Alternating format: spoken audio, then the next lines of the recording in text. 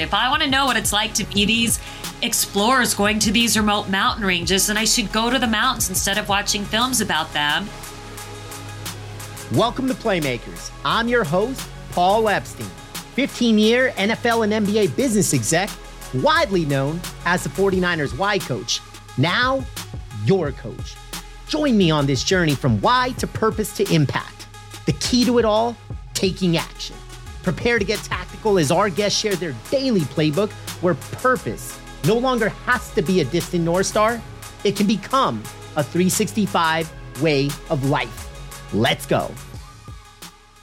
Playmakers, it's about that time to welcome Allison Levine into the conversation. Allison is a leadership expert, polar explorer, and mountaineer who is no stranger to extreme environments. She has survived sub-zero temperatures, hurricane force winds, sudden avalanches, even a career on Wall Street, only to then serve as Deputy Finance Director for Arnold Schwarzenegger in his successful bid as the Governor of California. She would later become an adjunct professor at the U.S. Military Academy at West Point, and in true Playmaker fashion, she continues to serve as a senior fellow at the Coach K Center on Leadership and Ethics at Duke University. From the peaks of Everest to the peaks of business, you're in for one hell of a ride. Buckle up and let's welcome Allison Levine into the Playmakers podcast. Allison, welcome to Playmakers. How we doing? We're doing well. Thank you so much for having me on your show. Absolutely. No, on behalf of all Playmakers, it is our pleasure. So here's where I got to start. For every Playmaker, you can check Allison out. She's very easy to find. Go to her website. Here's what you're going to see. And then I'm going to double click on one of these for you, Allison. So described as an adventurer, explorer, mountaineer, New York Times bestselling author, leadership advisor, beer muse, filmmaker, storyteller, dog lover, empowerer, knowledge sharer, challenge taker, boundary breaker, I'm almost out of breath, growth enabler, impact maker, and game changer. So given all of that, I'd love to ask you, as a beer muse, what's your favorite beer? Oh, well, I love chocolate. I love everything chocolate. So I like chocolate stouts. Ooh, that's awesome. I know, not what you were expecting. Yeah, there's a brewery called Bold Missy Brewery in Charlotte. Unfortunately, they closed down during COVID. I'm hoping at some point they will come back. But they actually named a beer after me, and my likeness is on the label, but it's called Conquer the Route Chocolate Stout. So of course that's my favorite, but anything chocolate is basically gonna work for me. Oh, that's so awesome. And repeat that. It was Conquer the Route Chocolate Stout. Yeah, Conquer the Route Chocolate Stout. Very cool. All right, now let's go into conquering the route then, because you are also known as a history-making explorer, and there's a lot to unpack here, and we're going to hang out in this space for a while. But rather than talk about, pun intended, the peaks and the pinnacles and all of the things that you've done, I want to go back to yesteryear, because there's a sense of adventure. There's a sense of curiosity. There's just so much here. So walk us through your earlier years, formative years, childhood years. Where did this sense of adventure come from? All right, so I was born and raised in Phoenix, Arizona. And of course, everybody knows how brutally hot Phoenix is in the summer. And so when I was younger, I was always very obsessed with the stories of the early Arctic and Antarctic explorers and the early mountaineers. And I would read these books and I'd watch these documentary films, I think because it felt like an escape from the oppressive summer heat. So I loved these stories about really cold places when I was growing up in Arizona. But I never actually thought I would go to those places because I had some health challenges as a kid. I was born with a hole in my heart that got bigger as I got older. But I was not properly diagnosed until I was 17 years old and lost consciousness. And the friends that I was with had the good sense to rush me to the emergency room where I was diagnosed with this life-threatening heart condition. I had my first heart surgery when I was 17.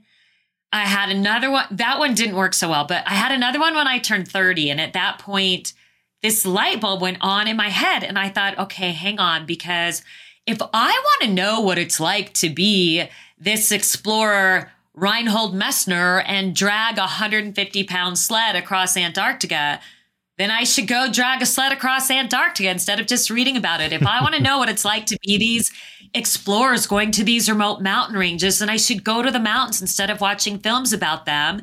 And if these other guys can go do this stuff, why can't I do it too? So I actually did not climb my first mountain until I was 32 years old. It was about 18 months after my second heart surgery. So started a bit later in life, but, still going.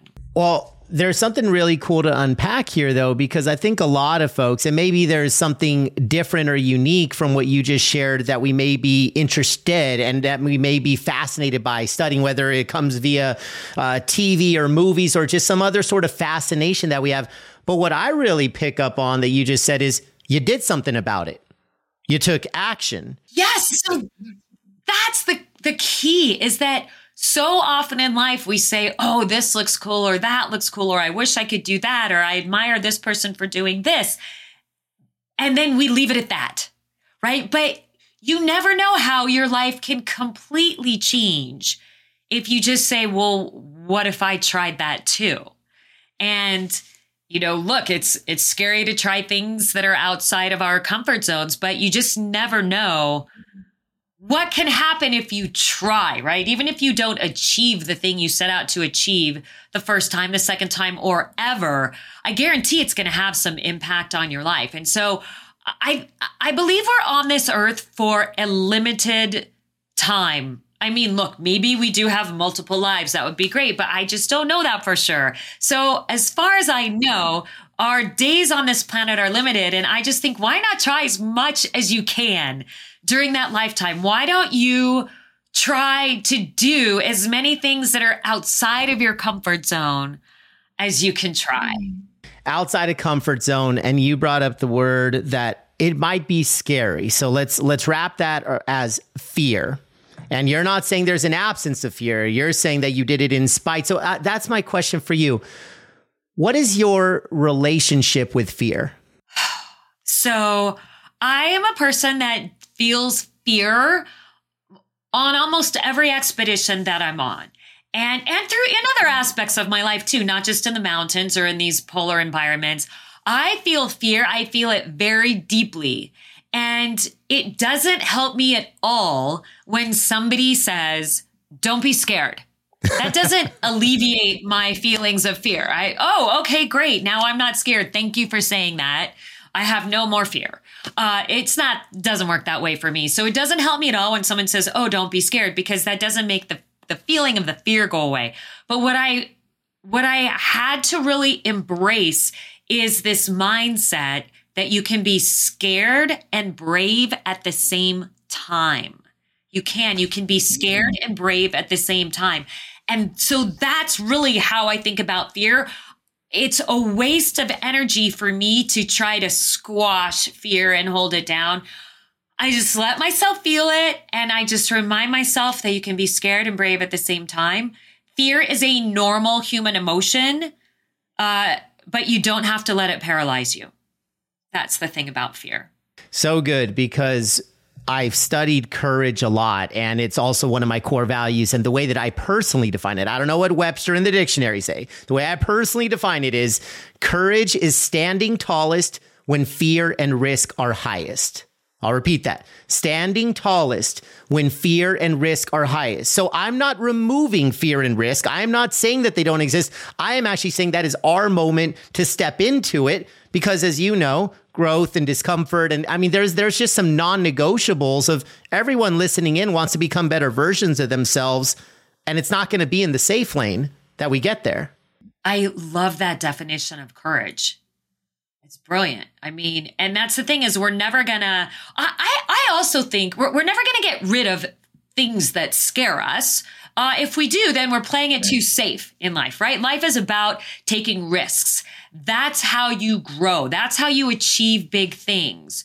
But with fear, if you think about it in the right fashion, you can actually use fear to your advantage. And that's what I've learned to do as well, is use fear to my advantage. Fear, I think if most people are thinking about fear and you had to put it in a category bucket, a positive emotion category bucket or a negative emotion category bucket. I think most people put it in the negative emotion. They think fear is a negative thing. But I've learned to really frame it differently. And I think of fear as something that can help me move forward, because fear will keep me awake, alert, aware of everything going on around me. If you're going through, let's say, the Khumbu Icefall on Mount Everest, which is one of the most dangerous parts of the mountain. If you're going through that Khumbu Icefall and you're not feeling fear, you're not paying attention. So I think fear at times helps me pay attention and focus on everything that's going on around me. And that is what can help keep me safe. So fear can actually be a positive versus a negative. So good. And maybe this is apples and oranges, but for playmakers from past conversations, we always talk about the world of self-discovery and the goal of personal transformation. And instead of thinking of it as this kumbaya, all positive stuff, I actually say, and this is where I think it connects to what you just said, Allison, I say, pay attention to your tension. Where do you feel tension? Where are you triggered? What are those things that you say, I don't like that, I hate that, and okay, so then you kind of do the inverse of what's the opposite, because it's telling you, here's what I can't solve. I can't solve for apathy.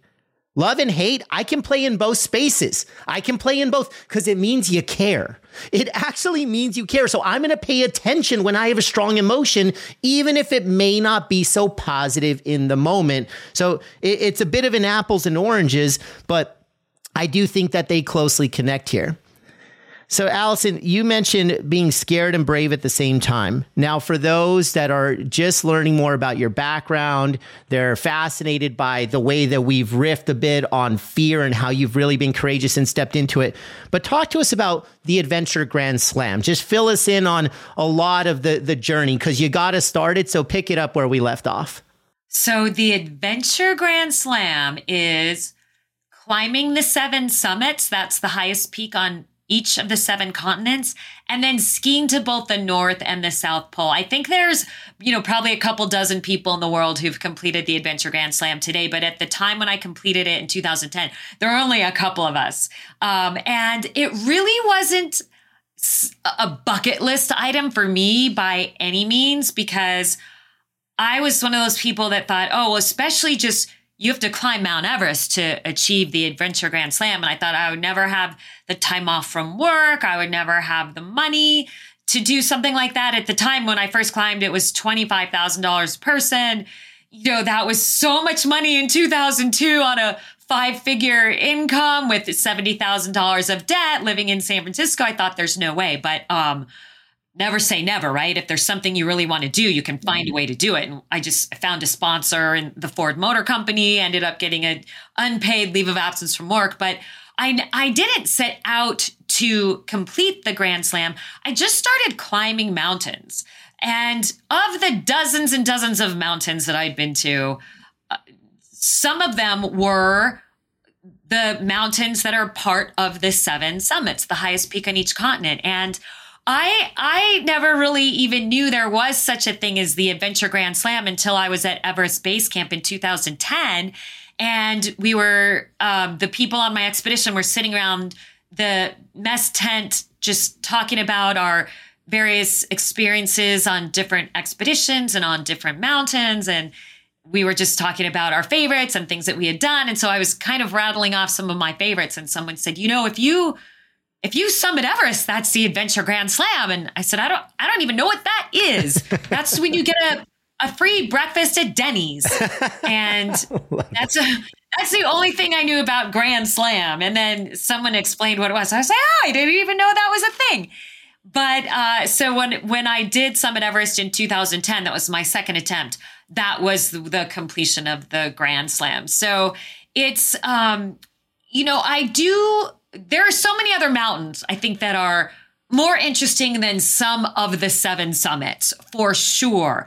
But what climbing the 7 summits does allow you to do is have experiences on each of the 7 continents. And I think that's just kind of cool from a travel perspective, and just learning about different cultures and different ways of life. And so I think that's what's kind of cool about, ticking off the seven, just, the seven summits. Forget the North and South Pole are different animals altogether. And those were incredible experiences too. But I just love going to the mountains because you can throw everything you need in a backpack, right? A tent, a sleeping bag, some freeze-dried food, a camping stove, some warm clothes, and you can really see the world for almost next to nothing. Yeah. Oh, gosh. In terms of, having to spend money. Yeah, no, way too much to unpack here, but I'm going to do my very darndest. Let's start at a light place, though, because I, like most of our listeners, have probably never been in the types of conditions that you have been. So sub-zero temperatures, to the best of your knowledge, what is the coldest temperature you've ever been in? So I spent close to 2 months in Antarctica on this South Pole ski expedition. It was 600 miles on skis from the edge of the West Antarctic ice shelf to the South Pole. It took nearly 2 months, and Antarctica is the coldest, windiest place on Earth. I was there in summertime, where the average temperature is a balmy -50. So not quite bikini weather, but yeah, that's the average temperature in the summer. And you're out there in the elements every day. So there's no escape from it. When you go skiing and the wind picks up and it gets really cold, you go into the lodge and you have a cup of hot chocolate, or you catch the shuttle bus back to the parking lot and get in your car and go. There is no escape when you're in Antarctica on one of these expeditions. There's nowhere to go. There's nowhere to get out, to get away from the discomfort. So you just have to learn to be at peace with it. And that's the key to success during these expeditions. Be at peace. Well, as a proud born and raised Angelino, I can barely handle positive 50 degrees, nevertheless, negative 50 degrees. So you're taking my delta about the century marker. I mean, you're from Phoenix, so you get it. But look, even the desert gets a little chilly at night. But oh, my goodness. So, Allison, all these amazing places, and that's where we'll get back to some of the climbing, but I want to talk about you personally. If you were to understand and reflect back to who Allison was, the very first mountain that she climbed, versus, let's say, at the point in life where you hit that grand slam. So Allison at the first point, and then to that point, what did you learn about yourself? What did you grow? How did you grow? How did you evolve? So the first mountain I ever climbed was Mount Kilimanjaro. And there's probably a lot of people listening to this that have climbed Kilimanjaro. It's not a technical climb. You don't need any special skills or training. You just need warm clothes, and you need to be able to put one foot in front of the other. But this mountain for me, while it was the easiest of the seven summits, but don't get me wrong, you feel the altitude because you're over 19,000 feet when you're at the summit.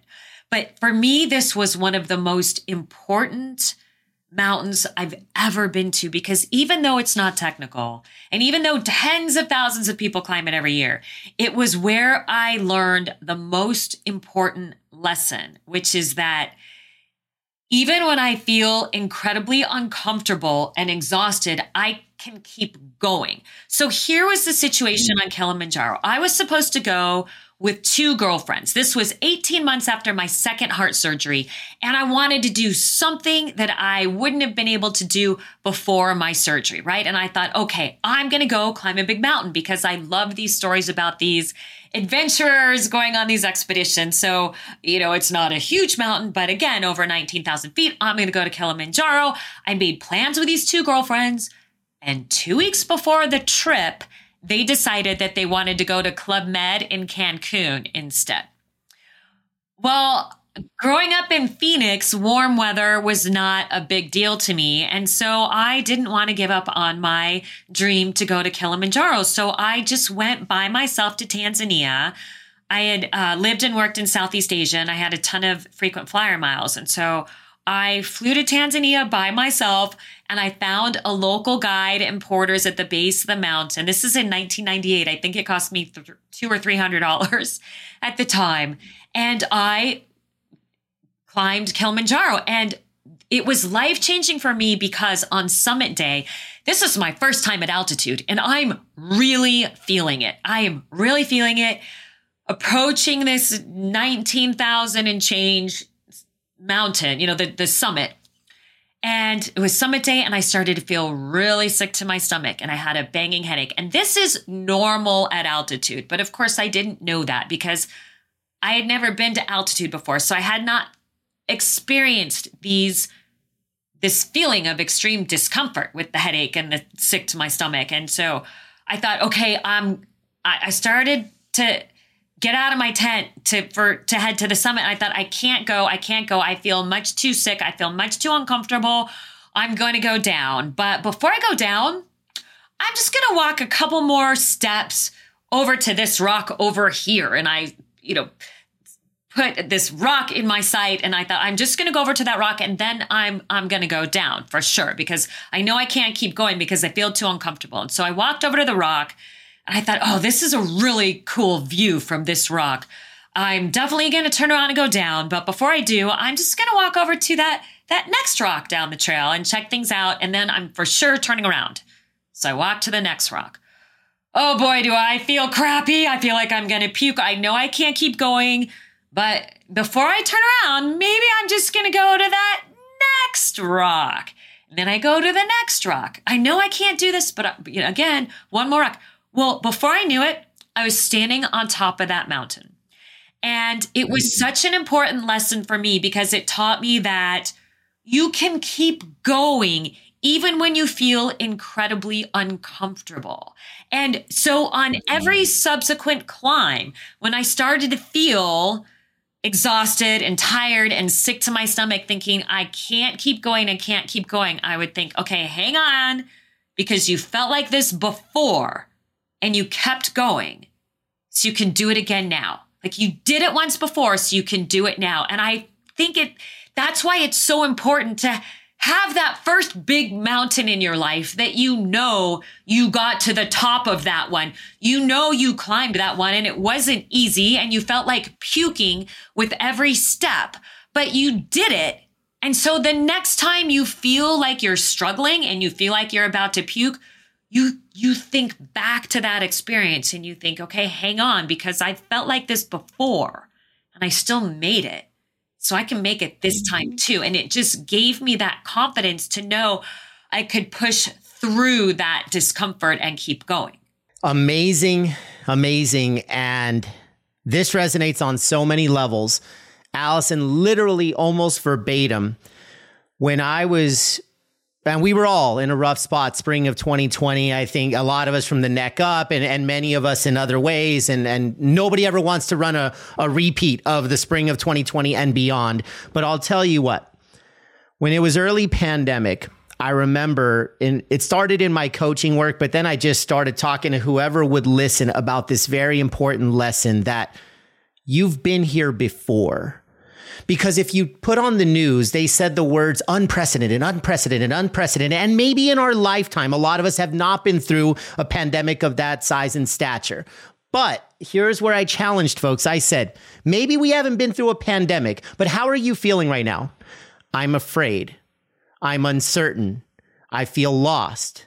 I feel stuck. And I said, okay, let's just grab onto some of these words.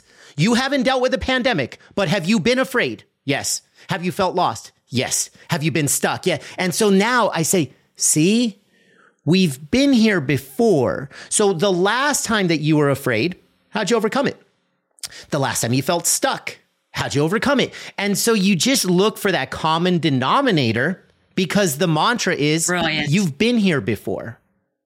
You've been here brilliant. Before. Yes, you just have to go back and think about those past experiences and how those can help you when you're feeling doubt and uncertainty in the future. All right, Playmakers, it's about that time to discover your why. It only takes 5 minutes, and on the other side, you will better understand who you are, how you think, and why you do what you do. Here's how you get the assessment. Text the word why to 310-564-7857. Again, open up a text and send the word why to 310-564-7857. 564-7857. For coaching after, DM me. For now, let's get back to the show. And so thinking about you highlighted one lesson. I know there are countless others, but talk to us about how you've been able to apply it in every other aspect of life. So, of course, a big part of your story is the adventure side, but not all. You, like I, and a lot of playmakers, we've been in the business space, the leadership space. So let's shift gears and let's detach a little bit from the lessons that you learned, maybe that started as an adventure, but also from within yourself. How have you been able to apply those to the rest of your life? Well, I really do believe that I was put on this earth to help people develop into stronger leaders. I feel like that is my calling.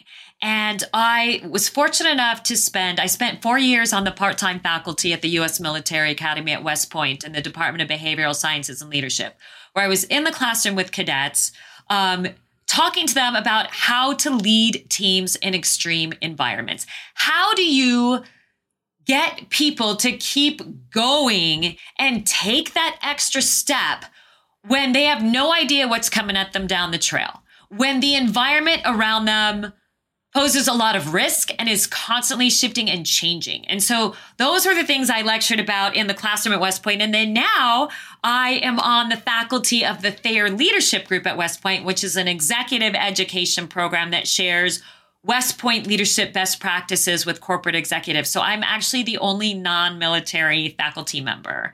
But they just thought my experiences on leading teams in extreme environments were really applicable to the military. And they hear from generals, retired generals so often, and from other decorated military officers, that they thought maybe it would be interesting to have somebody present these leadership lessons in a totally different context. And I love sharing these lessons and listening to people talk about their own experiences and how do you create trust and loyalty on a team, right? How do you get people to take that extra step for you when they feel like they're going to quit? And I also want to share something, this will probably be a little bit unexpected, but some really great leadership lessons that I learned outside of my expeditions. I actually learned when I was working as deputy finance director for Arnold Schwarzenegger during his campaign for governor in 2003. I learned some amazing lessons from him that stick to me to this day. So I was a very junior staffer on the campaign. He had a lot of very experienced people who had, who were big names in the political arena. And I was very junior, and I was deputy finance director. So our job was fundraising, right? Raising money. So we had the money for advertising. That's where most of the money goes for political campaigns, is to advertising expenditures. And I remember a few days into the campaign, he walked by me in the hallway and he looked at me and he said, "How's our mountain climber doing today?" And it completely blew me away, the fact that he knew this about me. He probably didn't even know my name at that point. I was so junior on the campaign. And the fact that he stopped me to ask me about something that was important to me. He didn't stop me in the hallway and say, "Hey, how's campaign finance going? Did you get Mark Cuban on the phone? Is he sending us a check? Do we have the money for our next advertising spend?" He didn't ask me about what I was doing for him. He asked me specifically about something that was important to me. And that really stuck with me. I thought, if he knows this about me, I guarantee he knows something personal about every single member of this campaign staff. And that is how you get people to push even harder for you and for the team.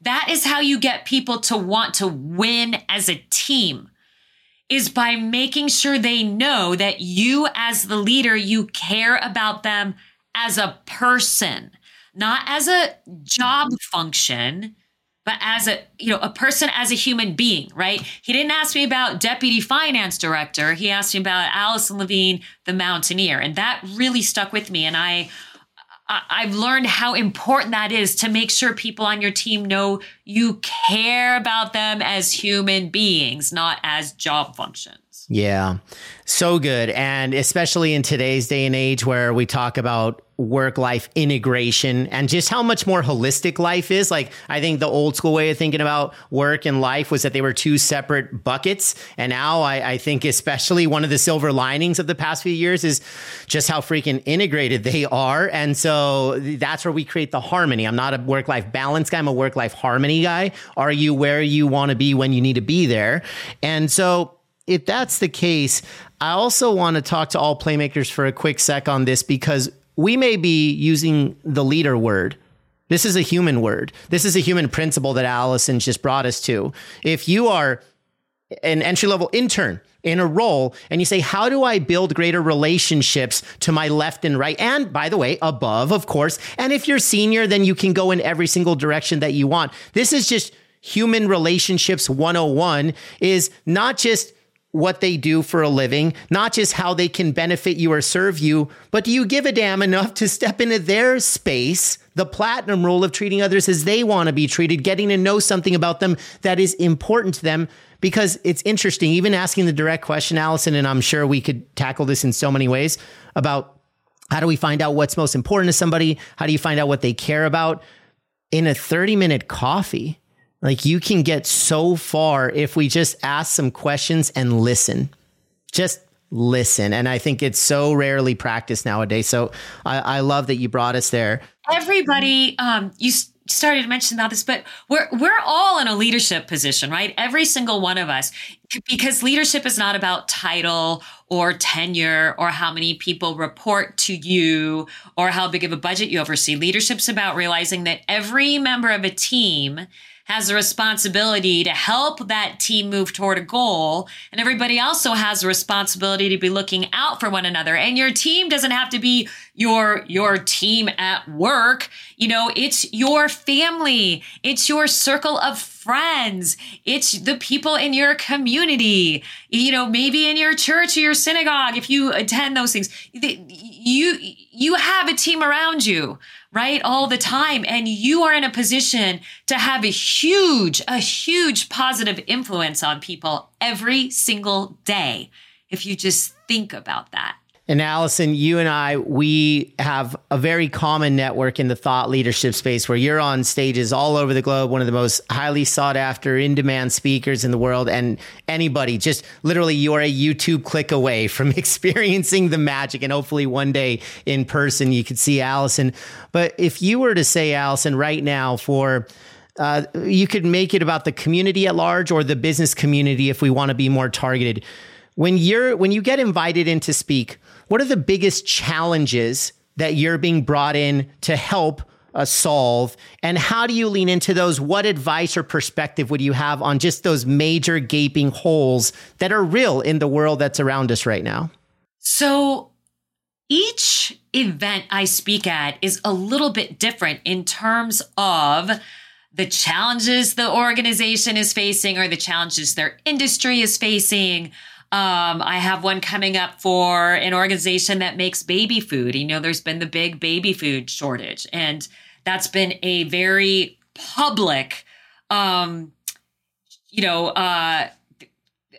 very public issue, right? And they are getting criticized everywhere for the fact that there's a baby formula shortage. So, or it could be just, financial services with all the uncertainty in the markets, or real estate, right? The real estate market 6 months ago was so different than it is now with the high interest rates and everything. So the types of challenges that these audiences are facing is different. But one thing that is the same for all of them is that they are all dealing with uncertainty, right? Because we have no idea what is coming at us down the trail. And whatever plan we came up with, right? It's great to have a plan, but whatever plan we came up with is outdated as soon as it's finished, right? A lot of times you have a 5-year plan, a 1-year plan. You came up with a plan a month ago. You came up with a plan this morning. Your plan that you came up with this morning is already outdated because plans are outdated as soon as they're finished when you're in these environments that are constantly shifting and changing. And I don't think any of us have seen as much shifting and changing as what we've seen since, spring of 2020. But the way I lean into every single one of these opportunities that I have on stage is I just tell myself that time is our most valuable asset. And these people sitting in the room with me that are going to be sitting in the room with me are giving me an hour of their time or 45 minutes or whatever my length on stage is. They're giving me 45 minutes of their time. I better damn well deliver something that's going to make them say, I'm really glad I was in that room with Allison Levine for the past 45 minutes. That's my goal, is I want them to walk away and think there's nowhere else I would have rather been than in this room listening to this speech. And so that's how I approach every single speech. So I look at the company and their internal challenges and challenges within the industry and think, what kind of talking points do I need to deliver? And what takeaways can I give them that will help them cope with these uncertain, changing, ambiguous environments? And so that's kind of the way I look at it every day, because now, as opposed to pre-pandemic, I think people often sort of coasted when things were good in their company and in their industry. But now I feel like we're just waiting for some other kind of global shock to the world. And we know it could happen. It could happen tomorrow. It could happen next week. But I feel like we are all much more prepared to adjust and adapt quickly and to continue moving through uncertainty. So good. So good. And thinking back to a couple other conversations I've studied up and from past podcasts and other interviews in the media that you've done, I've heard a couple of terms, and one of them, maybe both, actually apply to what you just said, and perhaps you want to riff on them. One, you have this really cool acronym about VUCA. So I've heard you say VUCA and a lot of the volatility, uncertainty there, but also the one that I really admire and respect about your perspective, because it's something that I believe, and maybe I don't put it as succinctly, is that progress is not one directional. So you talk about progress not being, so if I think of uncertainty and here we are and we're stuck and life can get a little muddy, but progress, I used to self-admittedly think it was a one-way train. It's like stock, the good stock, it's up and to the right and that's it. But you bring us to a really unique insight. So maybe you want to share that with all playmakers. I think this will be really cool.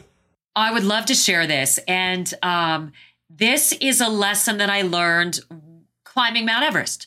So many people mistakenly think that when you're climbing Mount Everest or any other big 8,000 meter peak. So 8,000 meters is about 26,000 feet. There's 14 mountains in the world that are over 8,000 meters. And when you're climbing one of those peaks, you don't just climb up the mountain. A lot of people would think you just start at the bottom and you climb up a little bit, and you climb up a little more, and you climb up a little more, and you keep making progress up the mountain until you get to the summit. And that is actually not how you climb these big mountains. You have to let your body get used to the altitude very slowly. It's this process called acclimatization. And so you climb partway up the mountain, but then you come back down to base camp again. And then you climb up a little higher on the mountain, and then you come back down to your base camp again. So your base camp on Mount Everest is, it's about 17,500 feet. Anything above 18,000 is the point where your body is starting to deteriorate. Your muscles are getting weaker. And so it's this crazy catch-22 of you want to climb up the mountain to get used to the altitude slowly. But the higher you climb, the weaker you get. Your muscles are deteriorating. So you have to come back down to base camp, because base camp is where you can eat, you have more of an appetite, so you can get more nutrition. You get better sleep. You can hydrate, and that each time you come back down to base camp, you're getting stronger and you're preparing yourself to be even better the next time you go up the mountain. So you go to camp 1 and then you come back down to base camp. You climb up to camp 2, 21,500 feet, come back down to base camp. You climb up to camp 3, almost 24,000 feet above sea level, and you come all the way back down to base camp. So when you keep coming back down to base camp, it's really easy to think, oh my gosh, I'm losing ground. I'm not making progress. I'm climbing in the wrong direction. I need to be going up the mountain. But here I am back down at base camp. Yesterday I was at 24,000 feet. Today I'm at 17,500 feet. This is the wrong direction. It's easy to think that, but that's not the case, because even though you are going backwards, you're helping your body acclimatize so that you can be better out of the gates the next time around. The next time you start to head up on your next rotation, you're going to be even stronger. And so what you have to wrap your head around is that sometimes progress doesn't look like progress, and sometimes progress doesn't feel like progress, but it's still progress. And progress does not have to happen in one particular direction. Sometimes you do have to go backwards for a bit in order to eventually get to where you want to be. And I actually have a phrase that I use in my presentations, which is that backing up is not the same as backing down, right? Backing up is not the same as backing down. Sometimes we have to back up, and we are not losing ground. We are not giving up. We are not retreating. We are taking an opportunity to get better. And that's the way I want people to look at progress. Sometimes you're going to have to change directions, and you're going to have to backtrack and go in a direction that feels like it's not where you thought you wanted to be. But you have to embrace that and look at that as an opportunity to get even better.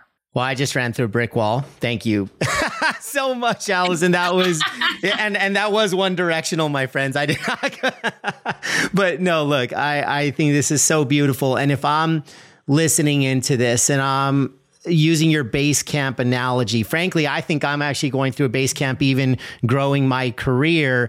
And what I mean by that is sometimes, like as an example, last Thursday and Friday, I unplugged for a few days from my core responsibilities, and I attended a mastermind. Mastermind is to work on yourself, to level up, to skill up, to train up, all this stuff. And some people could say, well, that's 2 days of lost productivity. And I say, I actually think of it as the opposite.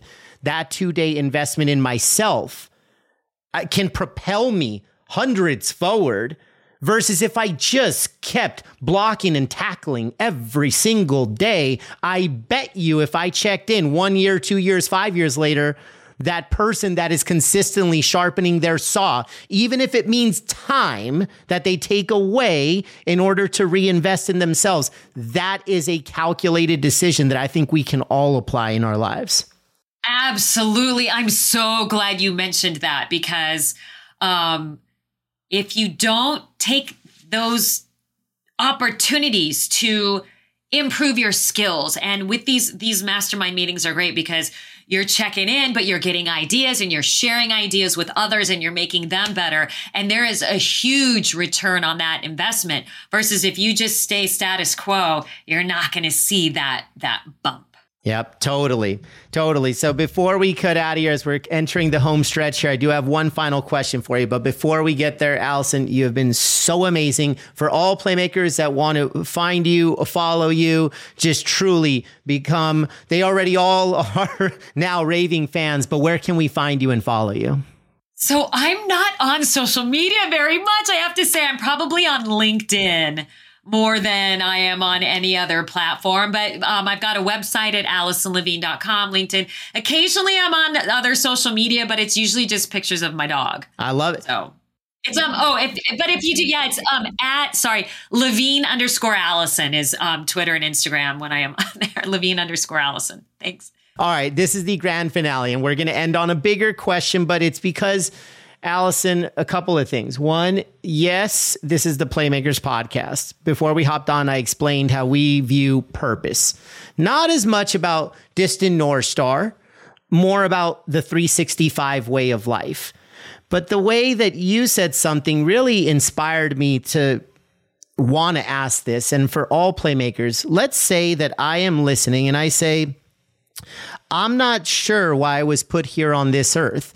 And the reason I ask this is because you've said a couple times in this conversation, I was put here on this earth too. And in one case, you mentioned developing leaders and you went a couple different directions, which is awesome. So my thing is, for the folks that already know that, awesome. Bear hugs. We love you. And you're in a great spot. But let's say there's folks listening in that don't know yet. I'm going to emphasize yet.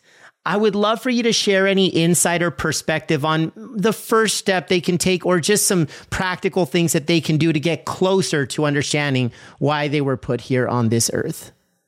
I think one thing that helps is to make a list of 5 things that are important to you that bring you great joy.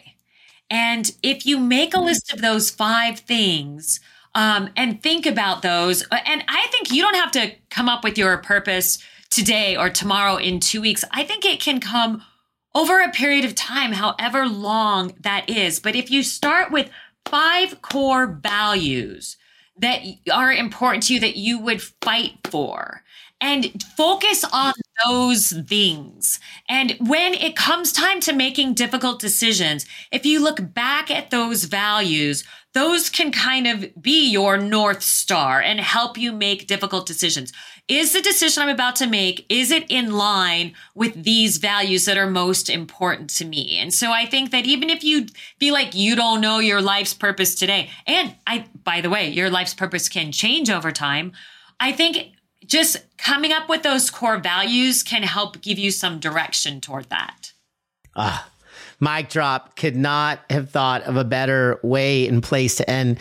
Allison, on behalf of every single Playmaker out there listening in, thank you from the bottom of our hearts for being with us today. Of course, it's my pleasure. And I just want to end with one final message to everybody, which is to remember that you do not have to be the best, fastest, strongest climber out there on the mountain every day, right? Because everyone's got mountains to climb. You just have to be the most relentless about putting one foot in front of the other. That's how you're going to get to the top of any mountain, be it literal or figurative. You just put one foot in front of the other. Don't worry about being the fastest. Don't worry about being the strongest. Just be relentless. Playmakers, go be relentless. With that, we're signing out. Another episode in the books. You know the drill. If it added value to your life, subscribe, share, leave a review, and help grow our Playmaker community. For keynote speaking and why coaching, visit paulepsteinspeaks.com. And last call, if you haven't already, take your why discovery now. Pull out your phones and text the word why to 310-564-7857. Again, text the word why to 310-564-7857. Playmakers is proudly produced by Detroit Podcast Studios. Until the next time, dominate the day on purpose.